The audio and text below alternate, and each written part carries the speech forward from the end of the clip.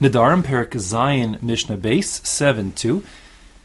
The Mishnah continues on defining various terms in the context of Nedarim, and here we talk about Dagan and Tavua. Both of those terms, I think, would be typically translated in English in other contexts as grain. What's the difference between Dagan and Tavua typically? So the Rambam in the beginning of the third parak of Hilchos Brachos in the Mishnah Torah says that Dagan is the grain after it's been threshed and winnowed, so it's just the kernels themselves that are ready for storage and put away like in a storage silo. Whereas Tavua refers to the grain while it's still inside its stalks, before the threshing process.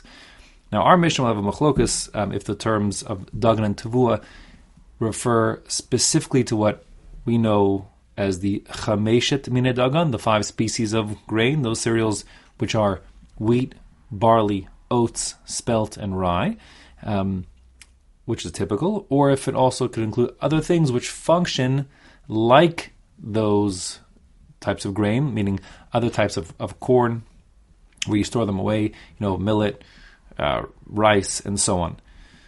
So the Mishnah says inside, Hanoder min ha-dagan, if a person makes a neder against eating dagan, so what would that include? So Aser baful ha-mitzri yavesh divrei Meir. Meir holds that would even come to include dried out Egyptian beans, because those too are put away in storage, like in a storage silo, for later consumption. The Chacham disagree, they say no. Eino Aser ela machameshes haminim. The Chacham say no, the term dagan is peculiar to the specific 5 species that we know, the sources to make matzah, and so on, that become chametz. So again, that's wheat, barley, oats, spelt, and rye. Reb Meir Omer, hanoder min ha-tavua eino aser ela mechamishes haminim. Rabbi Meir says no, the word tavua is peculiar to those 5 species, but not dagan.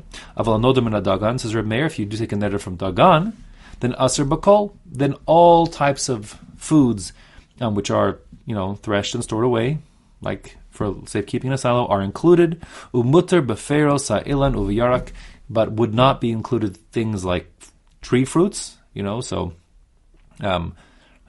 apples and oranges, etc., of course, because you don't store them away for a long time, and also yarak, vegetables, plants like lettuce and cabbage, again, of course, you don't store those, and therefore they're not included in dagan, but other things that are stored away for long periods of time would be included.